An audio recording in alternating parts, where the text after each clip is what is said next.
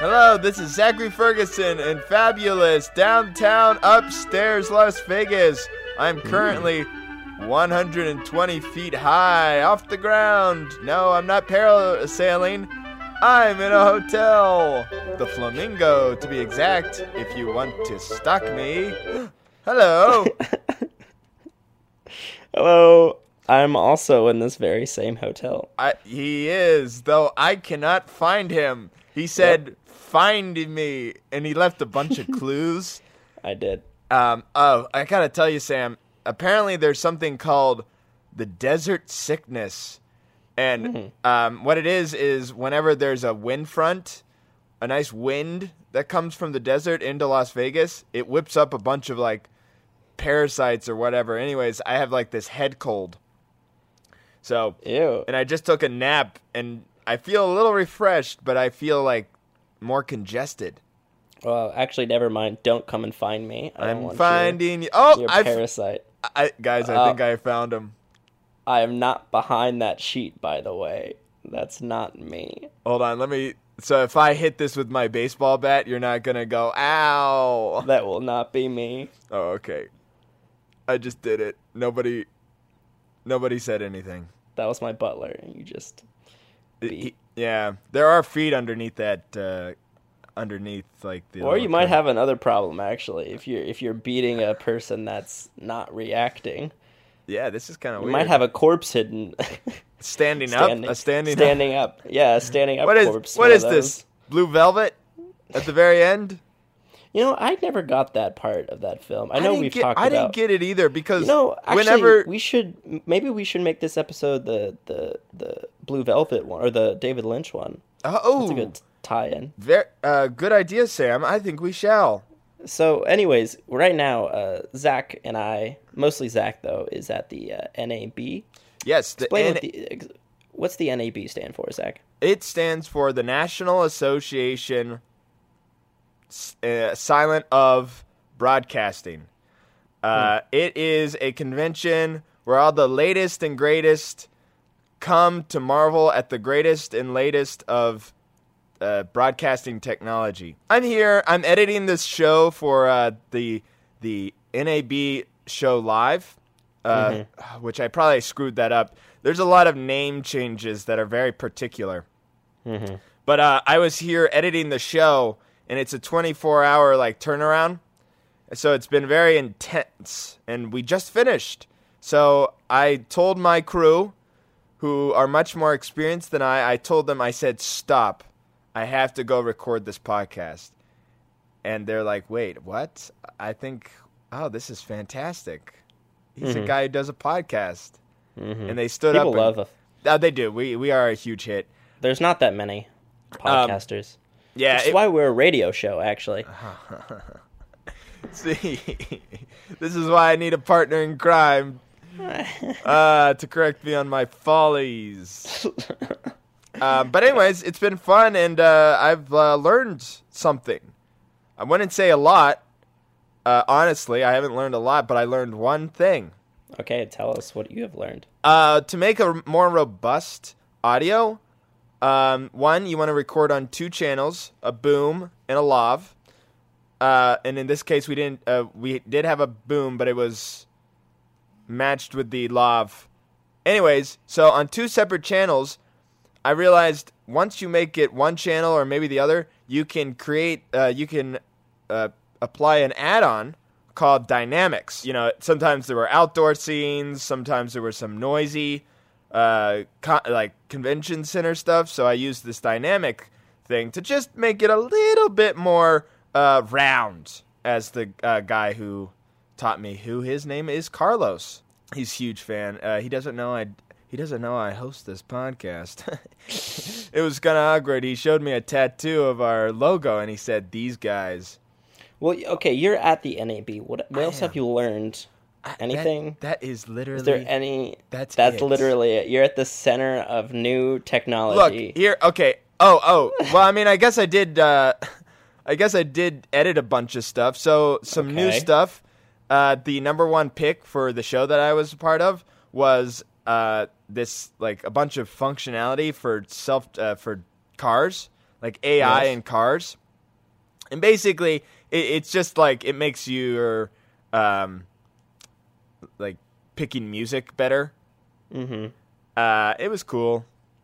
So I'm here at Las Vegas, in the center of the world, and things haven't awed me too much. What about like the what about the DaVinci Resolve 16?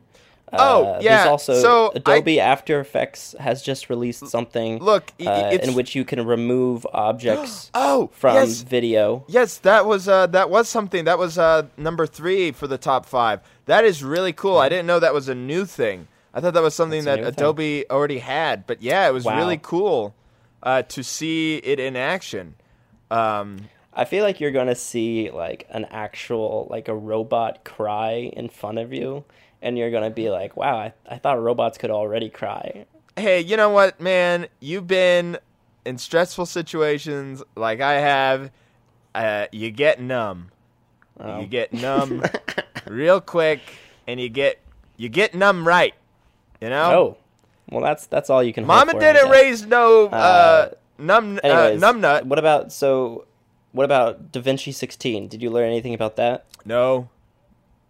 Okay. Well, anyways, so that's it was funny. Like you told me about that over the phone, folks. Yeah, Sam was calling up like in the middle of the night, which is my like early morning, and he's like, Zach, you gotta find out about this DaVinci Resolve thing. And I'm like, Sam, I'll do it. I'll talk to my director. I love it. Thank you. And so they send me material and interview, and all it was just a class. That was the top pick for the NAB show. It was just like they were just having a class on DaVinci, not like that they were teaching anything new.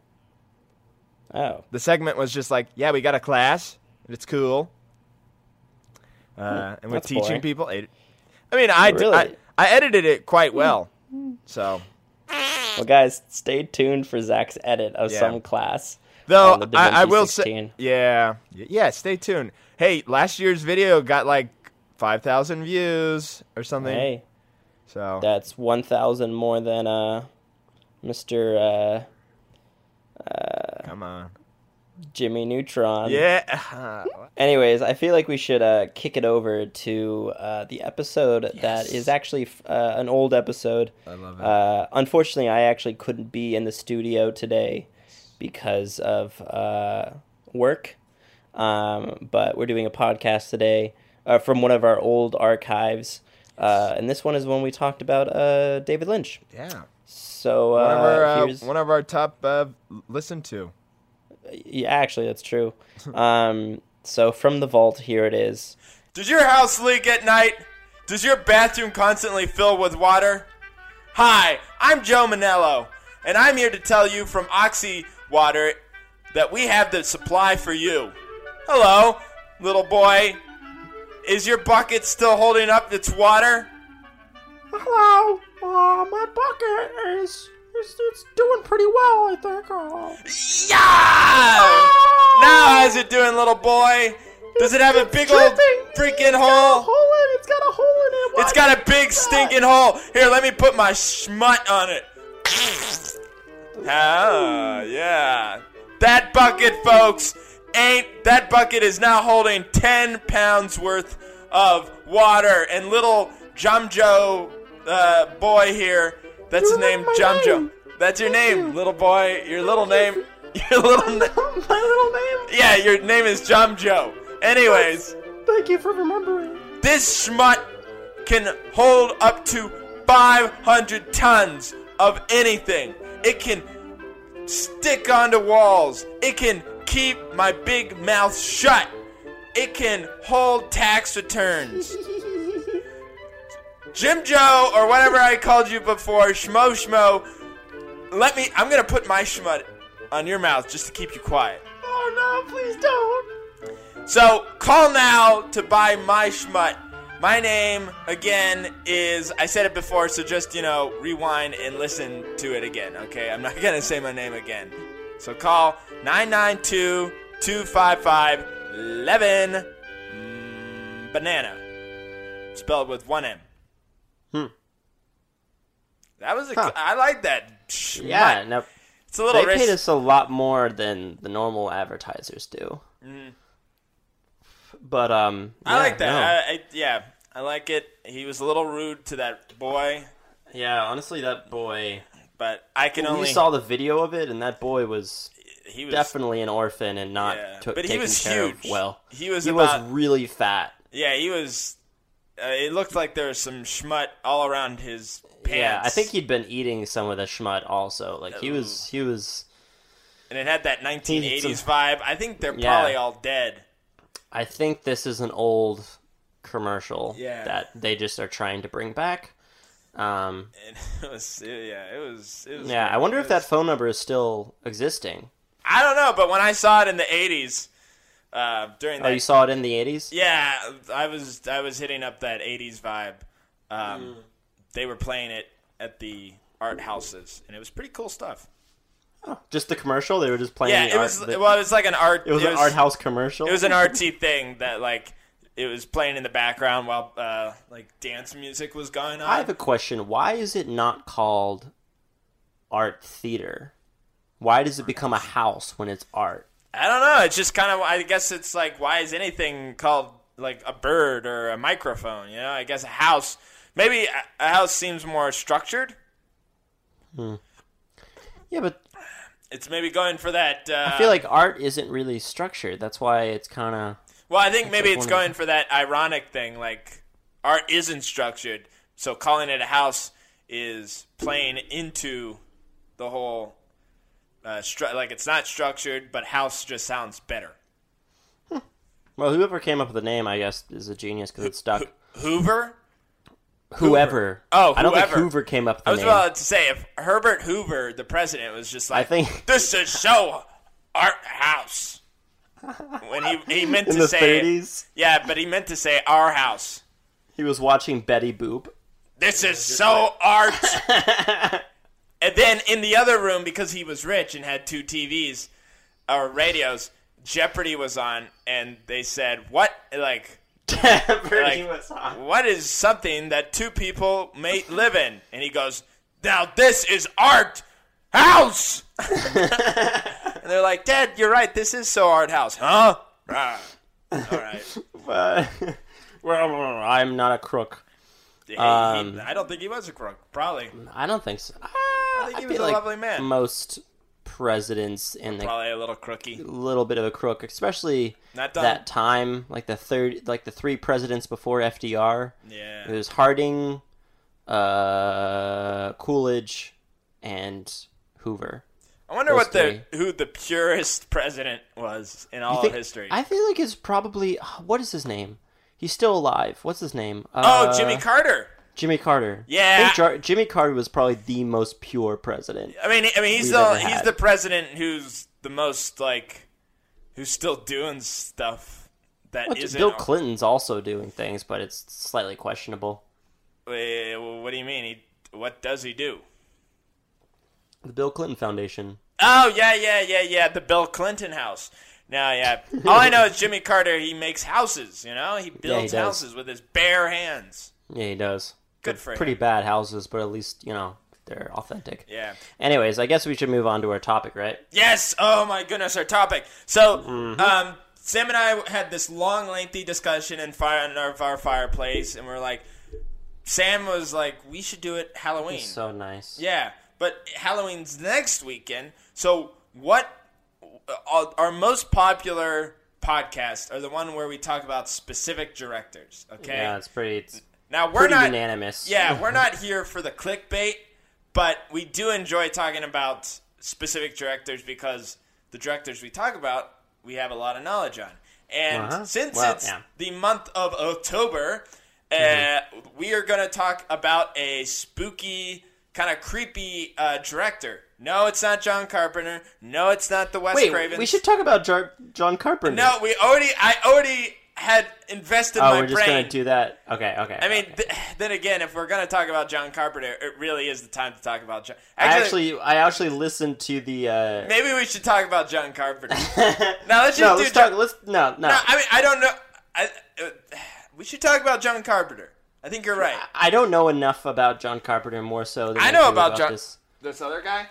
than this other guy. This other guy. I think we would have a better conversation with this other guy. Okay, fine. So, like, we could talk about John Carpenter like next week. Like, I mean, we'll be talking Valentine's about Halloween. Day. Yeah, or on Valentine's Day. So the director we're talking about is, that's right, you guessed it. Let's say it together, Sam. David Lynch. David Lynch, people. David Lynch is a spooky guy. I'm actually holding right now, and I don't know if, Sam, you have the technology, but if I take a photo of myself, could you put this up? I'm holding his book right now. Do I have the technology to put photos places? Do we take photos? Yes. Okay, so if I took a photo, you could put it up on Facebook? Facebook? What is this, 2005? No, a Facebook or Instagram. Or Twitter, Instagram. We do. I actually just started the Twitter. We should start spreading that at some point. But anyways, the Instagram's going strong. So if you give me the Instagram, I'll figure it out.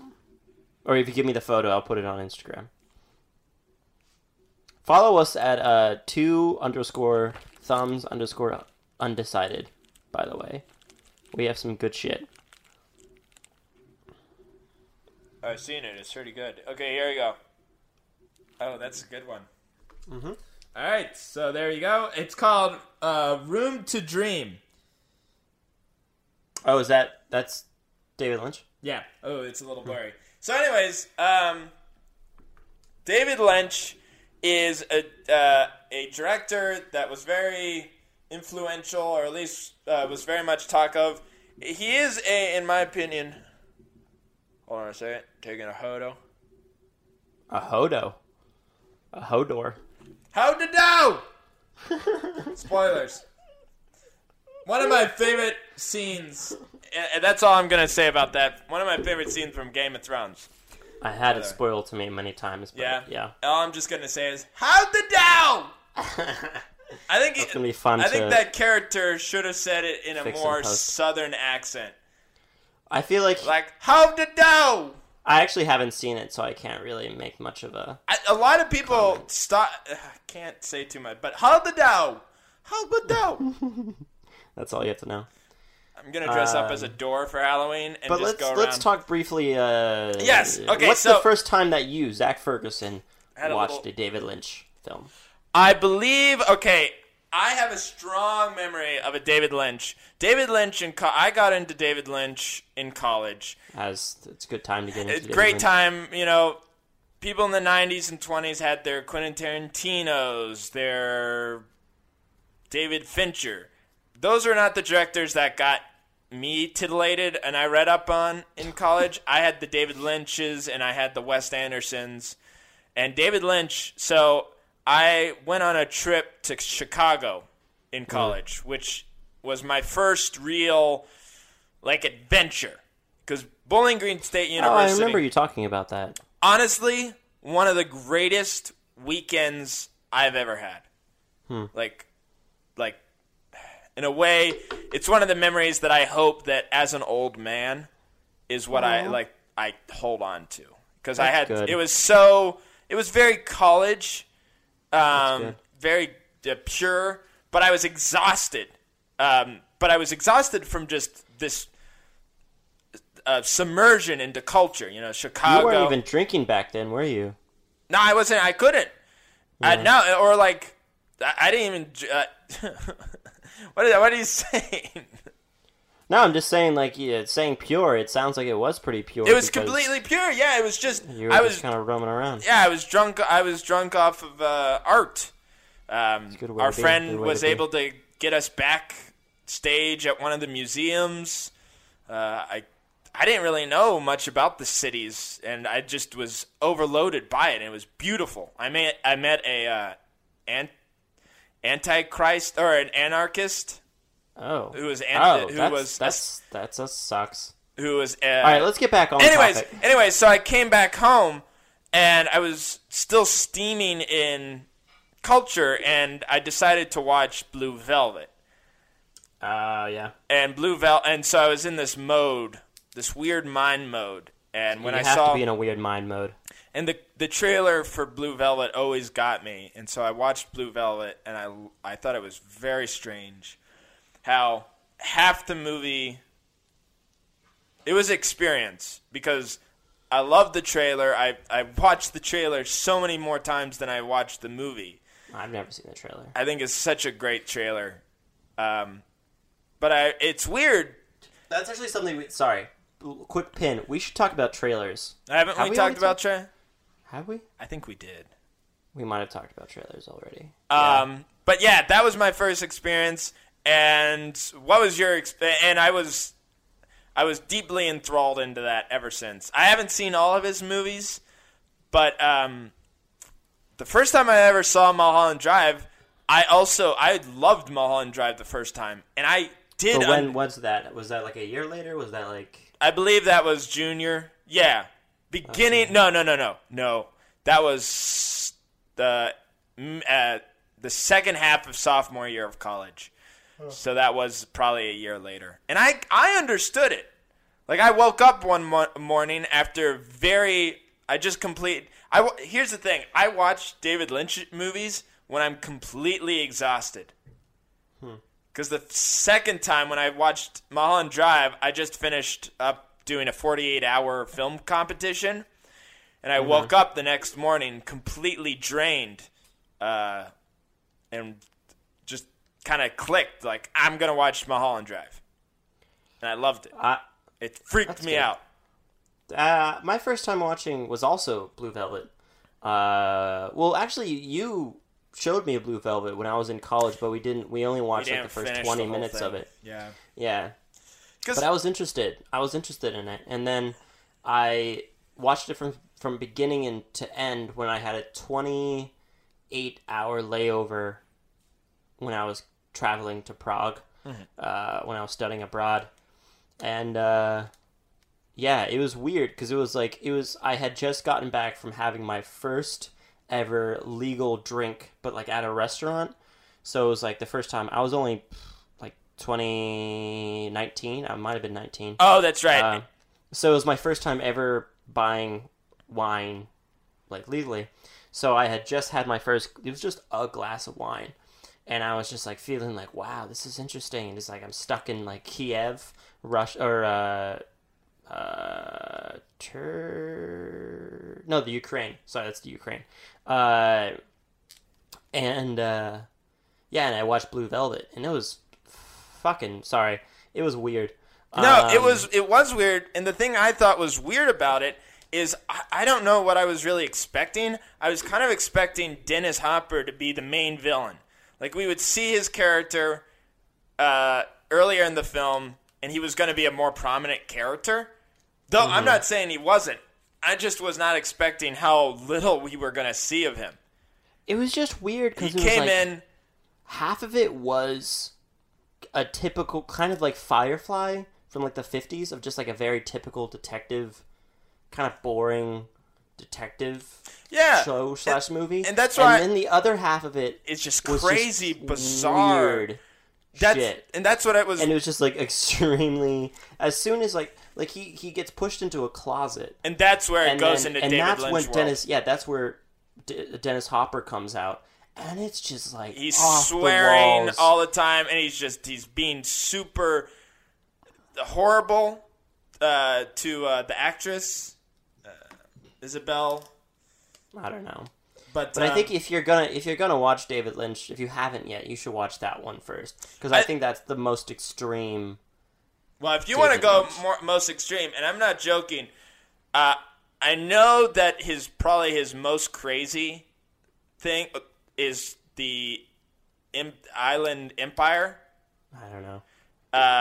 Which involves rabbits, but Twin Peaks is Eraserhead. I found to be another surprising movie. Yes, Eraserhead is something I think that's I saw that much later. I had to watch that. I think that's one of my favorites. That one's an art. Like, it's a weird. That to me is art house. His most art housey. What's weird is like that came out the same year as Star Wars. No. So what? I'm pretty sure. No, that came out the same. 76. 77. 77. No, it came out in the 80s, but you may be right. No, it came out in the 70s. I know it came out in the 70s. I'm not 100%. I'm not 100% sure about it coming out in Star Wars, but like it came out around like late 70s. Actually, no, Sam. I think you're right. I have the data here, but I'm not going to look at it. But just thinking of time-wise, famously, George Lucas approached David Lynch to direct Return of the Jedi. Return of the Jedi. The weird thing is he approached him after seeing Dune, which I've never seen Dune. He directed Dune? He did direct Dune, which is weird because Dune is beholden as kind of one of those things where how do you turn this into a movie? I'm looking at the data now, though. It is 1977. I'm seeing it. Yeah, it's 1977. Weird. Nailed it. That is weird because it doesn't feel like a 1977 movie. No. It feels like... the weirdest thing is it was shot over 5 years. Yes. Like, there's a scene in, like, the first little bit of the film, he, like, completely ran out of money. He went to AFI, which is, if you don't know what that is, it's, like, one of, if not the best film school. AFI? Yeah. You mean America? What? What is that? You went to You've never heard of the AFI school? Conservatory? No, I mean... Probably in my... It's like... It's not for undergrads. It's, like, specific for... Graduates. Like, graduates. It's like, they call you a... Well, anyways, it's like... It's not like going... It's not like a school. It's, like, specifically for filmmakers. But it's called AFI. It's like that in USC are, like, the top, grad schools. But he went to AFI... And I think this was like his thesis. Yes. Okay. This was like something that like he made it, and then he ran completely out of money, and then for 5 years he was just like trying to make it work, doing odd jobs, and then he got the money again. And there's a cool little tidbit where, there's a scene where he, in like the first 10 minutes of the film, where he opens a door to like get into this house. And the next scene was 5 years later. Like, it cuts immediately from him opening the door, and then it cuts, and it was shot 5 years later. That is him really entering the house. I didn't know that. You know what? I gotta say, I may try to find Eraserhead after this. It's such a good film. It's shot so well, and it's also like so... I don't know. It's so odd. I mean, some of it is kind of one of my problems with David Lynch, though, is I think he goes too much. Do you ever have that feeling that he's like? Yeah. It's like sometimes it's like, okay, I like being weird. I'm always down for being weird, but like at some point, like the weird, it's like. It can be downplayed. Like, you can just bring us back to the story for a second. But it's like constantly just weird after weird. And that, I think, was my biggest problem with Mulholland Drive. Was like, after a point, I was like, okay, let's get back to like, I don't know. It just seemed like it was just going off the rails. I don't know. See, I don't agree. I mean, I think Mulholland Drive was definitely weird, and probably the beginning of his that type of movie making, because I'll tell you this, I've seen all of Twin Peaks, and I'm saying I've seen when it was on cable 17 years ago, and I've seen the newest season. And the first episode wait, continue, sorry. Well, the newest season, my goodness, is... I've told people this, but it's not really a TV show I can recommend to people. I'm not saying it's bad. It's just, it gets so weird. But then it also becomes really funny. Like, it will go from insane imagery and, like, really annoying sounds. Like, throughout the entire sound, there's this almost scratching of chalks anytime you see electricity or deals with electricity.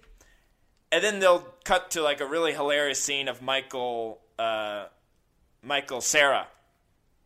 pretending to wait, be... Michael Cera's in it? He's in it for one scene, and he's the son of one of the two of the characters from the last of the show, and it has nothing to do with the rest of the show. But he plays this Marlon Brando Wild Angels type of guy, this motorcyclist, and it's really funny. And then it goes back to super weird stuff. So I don't. But what about the original show? I haven't seen any of the Twin Peaks, the first series. That show is weird. From the 90s. That show's weird, but it's a little bit weird in the commercial sense. I can't explain exactly what I mean by that, but I feel like it could reach more of a broad type. There was definitely story structure that you could follow, while the David Lynch thing, I feel like you really had to get through it. You had to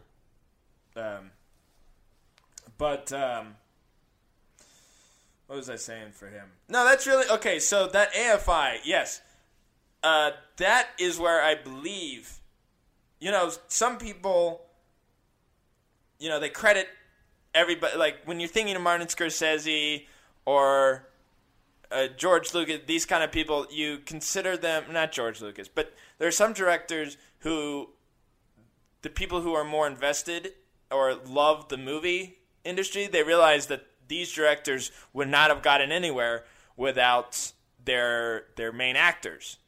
Robert De Niro. Without Robert De Niro, Martin Scorsese may have been, he's a great director, but these movies are elevated with, say, Harrison Ford as Indiana Jones or all these people.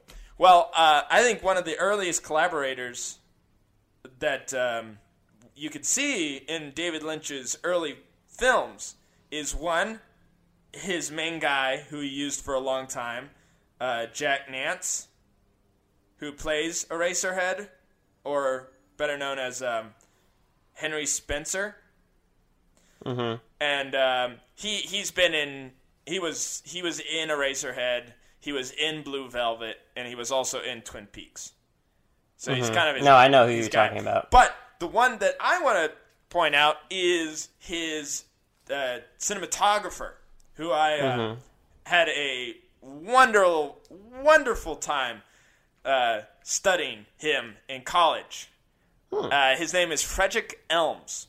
And Frederick Elms and David Lynch met at this graduate school that I believe it's the one that you just said. AFI, yeah. AFI. Now, he and David Lynch haven't worked on things recently, but he did work on a lot of his early movies. And that's a shame. The weird thing is you can actually see his touch in the stuff he does. One of the movies he did that was not a David Lynch movie was Ice Storm by Ang Lee. And weirdly enough, you can actually feel this look. I don't know what it is, but the scene that I think is most David Lynch-Frank Elms collaboration, if I had to give one, it would be the Blue Velvet scene with Dean. I want to get this right because I respect Dean Stockwell. Actor? Yes, Dean Stockwell. Singing the 150 song. What is it called? It's Ray Odinson's. It's not called Candy Colored. Candy Colored. In Dreams. It's called In Dreams. I see. Yeah. That's what the song is called. But it's Candy Colored Sandman.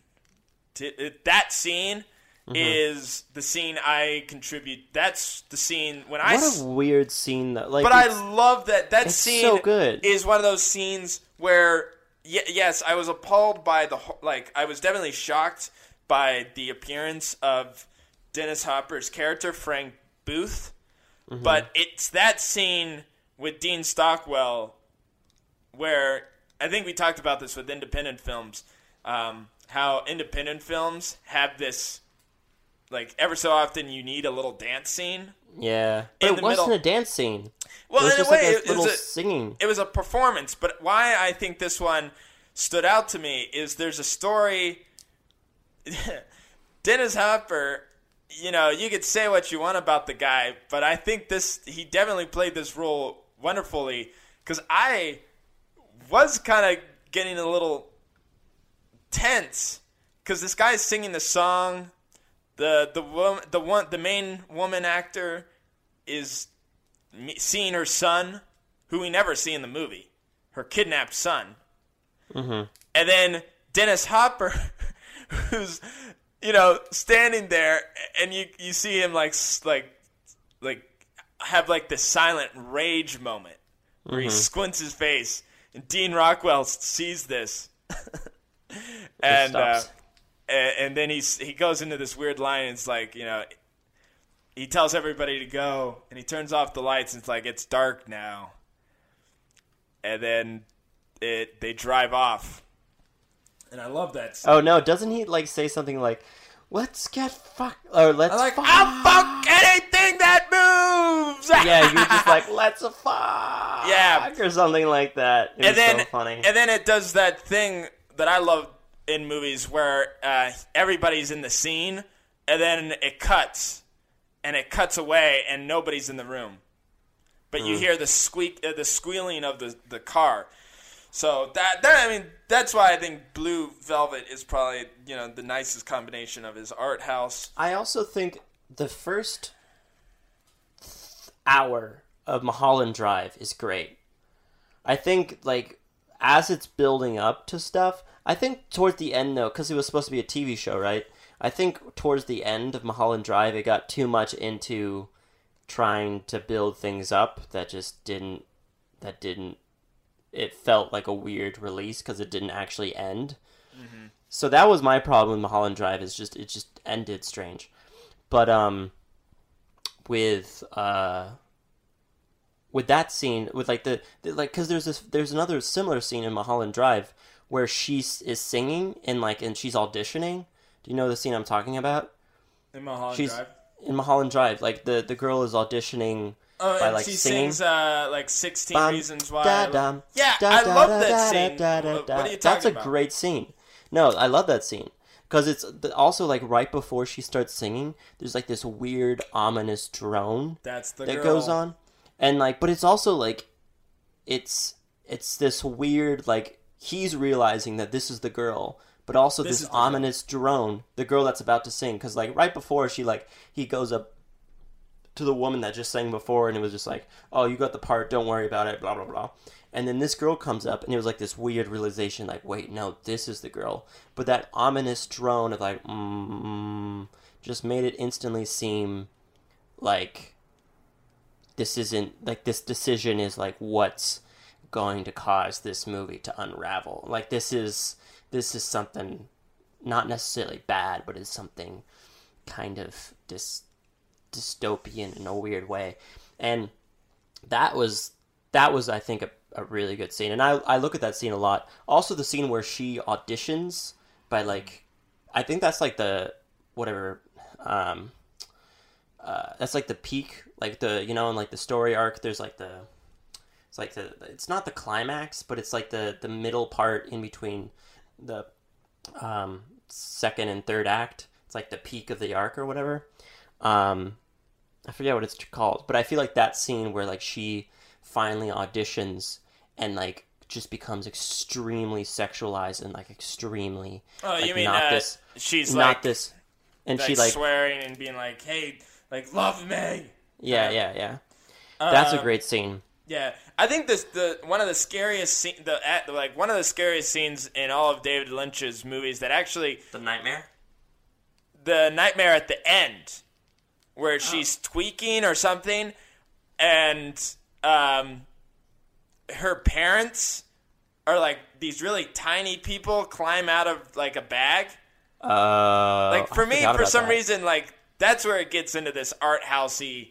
But it gets scary, and honestly, there's not much to it. It's just Naomi Watts being chased by these two old people, and they're not even dressed up or, like, made scarier, but the sound and the light freaked me out on that. Also, a tidbit on David Lynch, another tidbit that I think is amazing, is Eraserhead. Eraserhead was one of those movies that became a cult classic around Hollywood. People would circulate the film around, people's houses, and people would watch it, and people were blown away by it because it was so. I mean, back in the day when that was a thing. Well, I didn't know, and that's the thing is, I didn't. The only other story that I heard about, like something like that, is the South Park pilot, or the South Park whatever. Oh, really? Yeah, I mean that was before YouTube, so they made it, and I guess it was on VHS, and the VHS was burned and copied, and it got passed around Hollywood, and everybody loved it. It was like their inside thing. And one of the people who apparently watched it was Tom Cruise.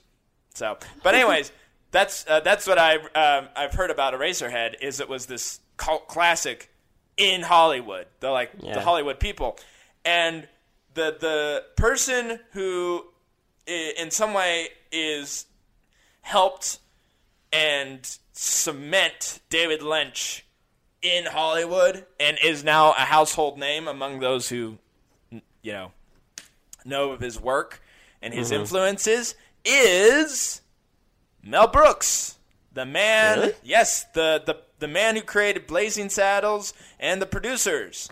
Yes, so right after Eraserhead, which is 1977, people are starting to be like, this guy knows his shit. So they give him The Elephant Man to direct. Oh, yeah. Which The Elephant Man, in my opinion, is probably the most commercially successful movie that he's ever done, and probably ever will do. It will ever do. I mean, there's no going back to normal now.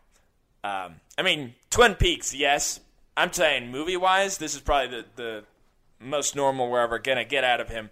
But the executive producer behind that was Mel Brooks. Huh. And Mel Brooks, I read somewhere that, Mel Brooks actually fought for David Lynch's creative abilities. They wanted, I guess the companies wanted to go different directions, but they're like, hey man, this guy is something else. So it just kind of shows you Mel Brooks, though he's a funny guy, and it really does satirical satire. He made it in this business because he knows what sells, entertainment-wise, and David Lynch was it. And then after there you go. I briefly want to talk about I have never seen the movie, but his 1990 film, Wild at Heart, kind of sealed the deal for William Dafoe. Really? As being, yeah, I think so. That was kind of the first film that made William Dafoe, the weird person we know him today. William Dafoe, you don't think so? I'm going to hold you to the fire for that one. Okay, hold me to the fire. I don't actually know. But I just remember, seeing that film, just seeing the scene where he, it was, kind of a rape scene, but it wasn't actually rape because he never... He, didn't really even, touch her. He kind of just, I don't know. It was, this psychological rape. It was so disturbing, but, he did a good job acting. I don't know. I think, actually, the movie that cemented him in Hollywood was Platoon. Okay. That was... Okay, but this was, what cemented him as, a weirdo. This cemented him as being but okay.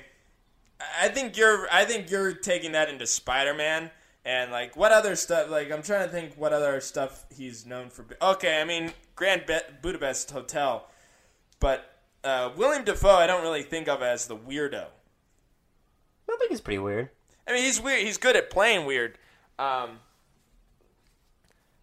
I would not. Okay, you know what? I'm being a little devil's advocate, but I get what you're talking about.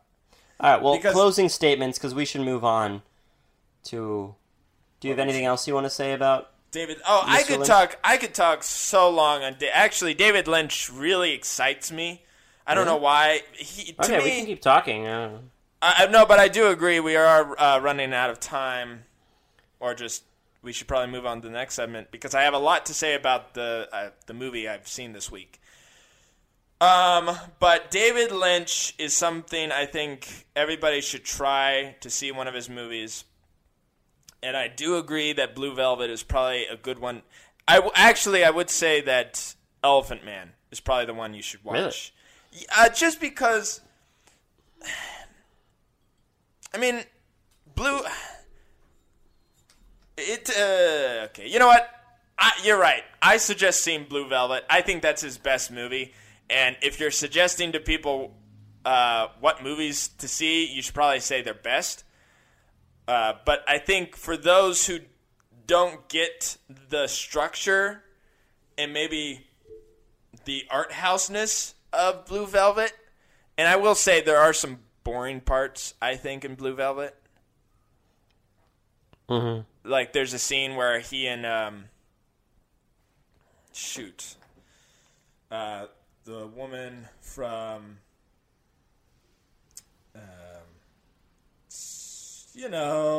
Jurassic Park.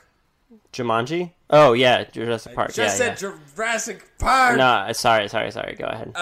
Who is Laura Dern, who actually is one of David Lynch's go-to people. Yeah, also in Wild at Heart. Wild at Heart, Blue Velvet, and she was a main character in Twin Peaks, the newest series.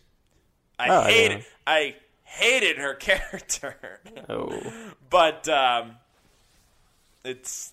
but all right. Well, anyways, I say see Blue Velvet. Check out also anything else from Frederick Elms before the Hulk.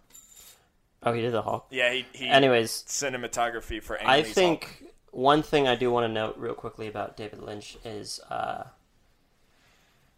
immediately as soon as I got to Prague, there was this one really pretentious, quote-unquote, film director who was a student at this place that I went to, and he loved David Lynch.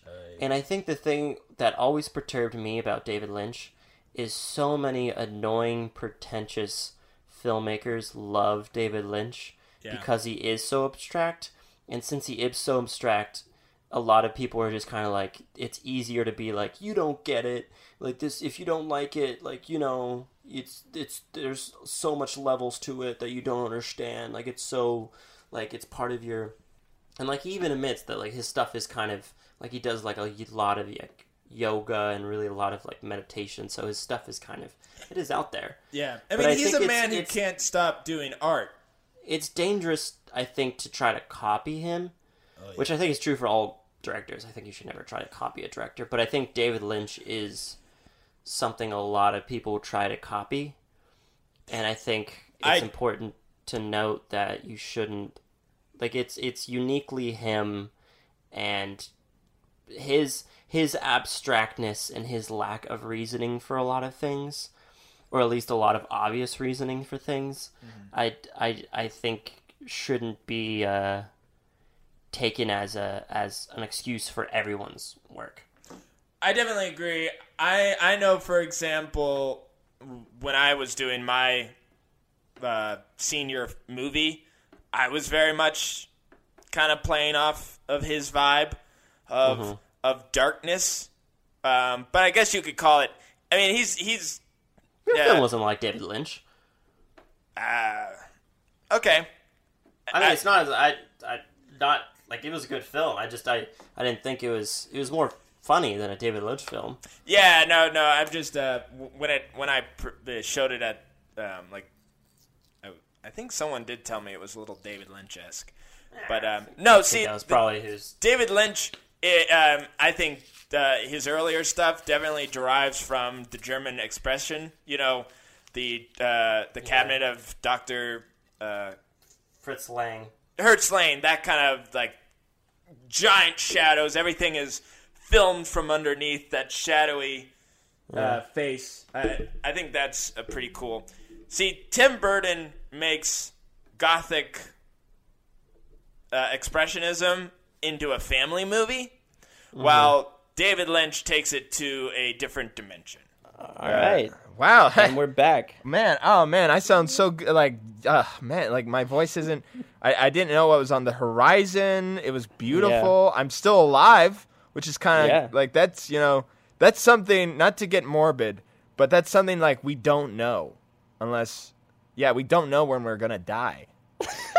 So I didn't. Talking about? I didn't know I was still gonna be alive today. This is great.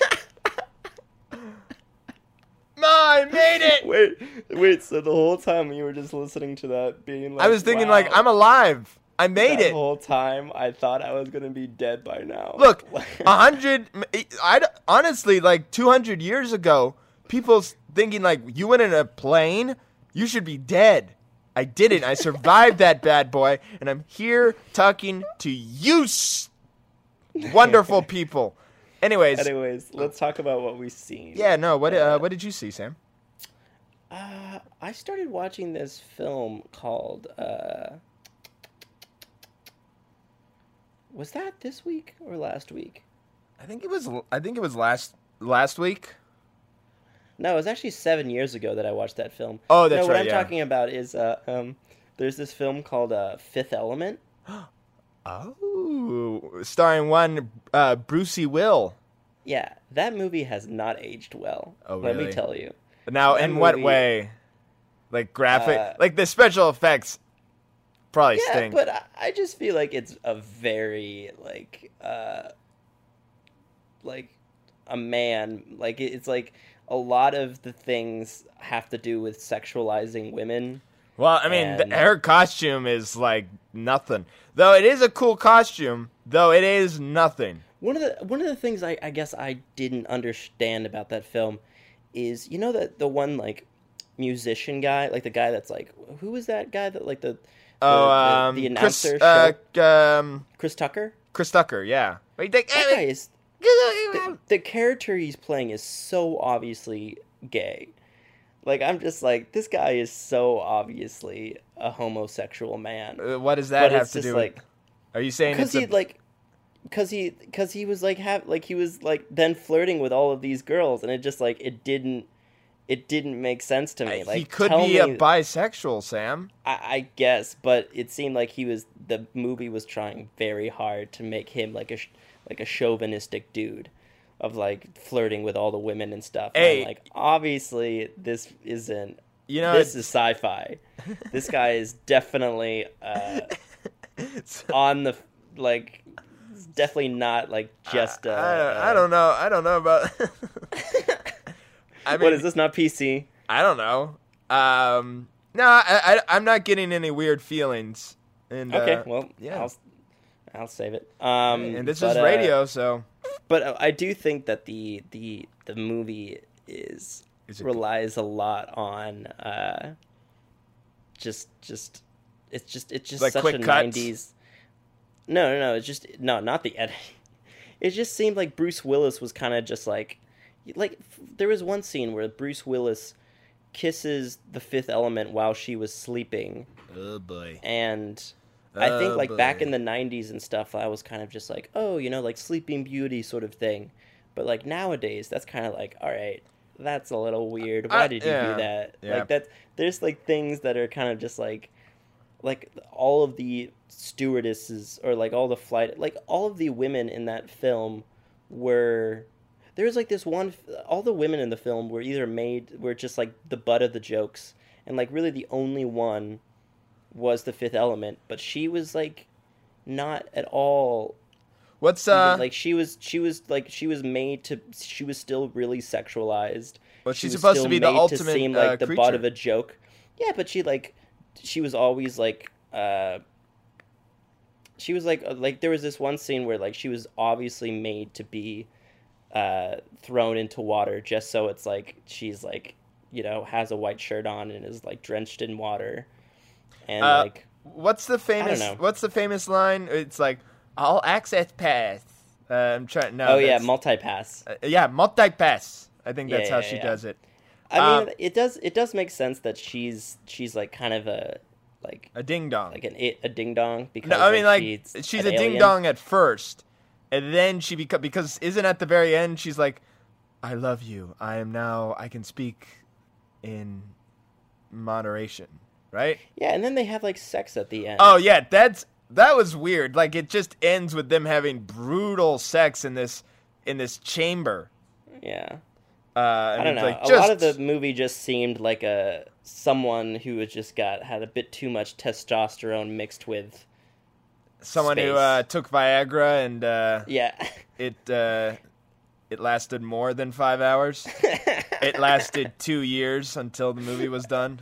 Yeah, Everybody, it's done. And they took the Viagra while Yeah. on an airplane, and they were just like, "Oh shit, this is great!" Like looking out at the clouds, and you're just like, "Wouldn't it be amazing?" Yeah, no, that's the noise of both his penis and the idea, like, ding! then the stewardess- Eureka! I The did it! stewardess came up next to him and was like, "What was that very loud sound?" Oh, that was just I brought a bell and I put it near my penis and it dinged it because I had 5 Viagras. Excuse me. You would die, I think. I think, yeah. Anyways, But what what's a a way to movie go. you've seen? It's been a while. Sorry, I'm stealing catchphrases.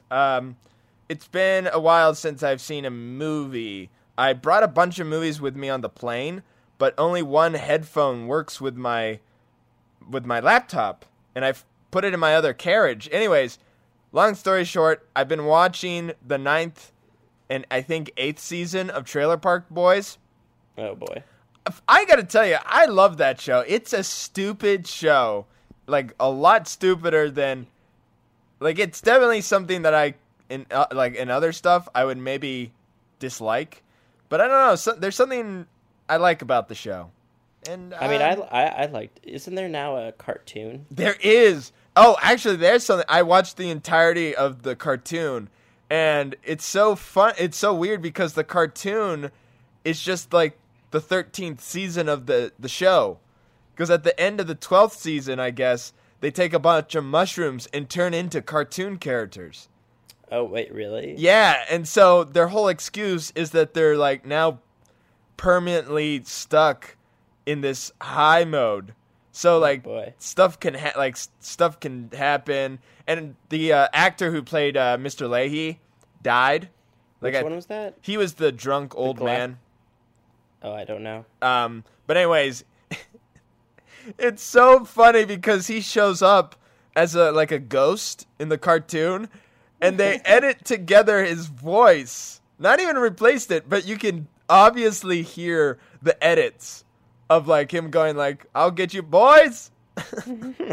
Like it's like what they did with Chef, but throughout the entire season, and it's not trying to be disrespectful. Oh, Yeah. that's cool. Yeah, so I would recommend that, but our next episode I will have recommendations because now I've learned to bring my headphones onto the plane. I'm glad you've learned a lot from this trip. I learned And about so have I. dynamics. Yeah, and you've learned a little bit. I learned a little bit. I learned the best places to hide in the flamingo so Zach can't find me. I still can't find him. I'm just beating people with bats. Yeah, anyone behind a curtain. Watch out if you're in Las Vegas, because Zach might beat you with a bat if you're behind a curtain. Oh my goodness. Gotta find people. Anyways, we'll tune in next week, and thanks for listening. Thank you, everybody. Bye. Bye.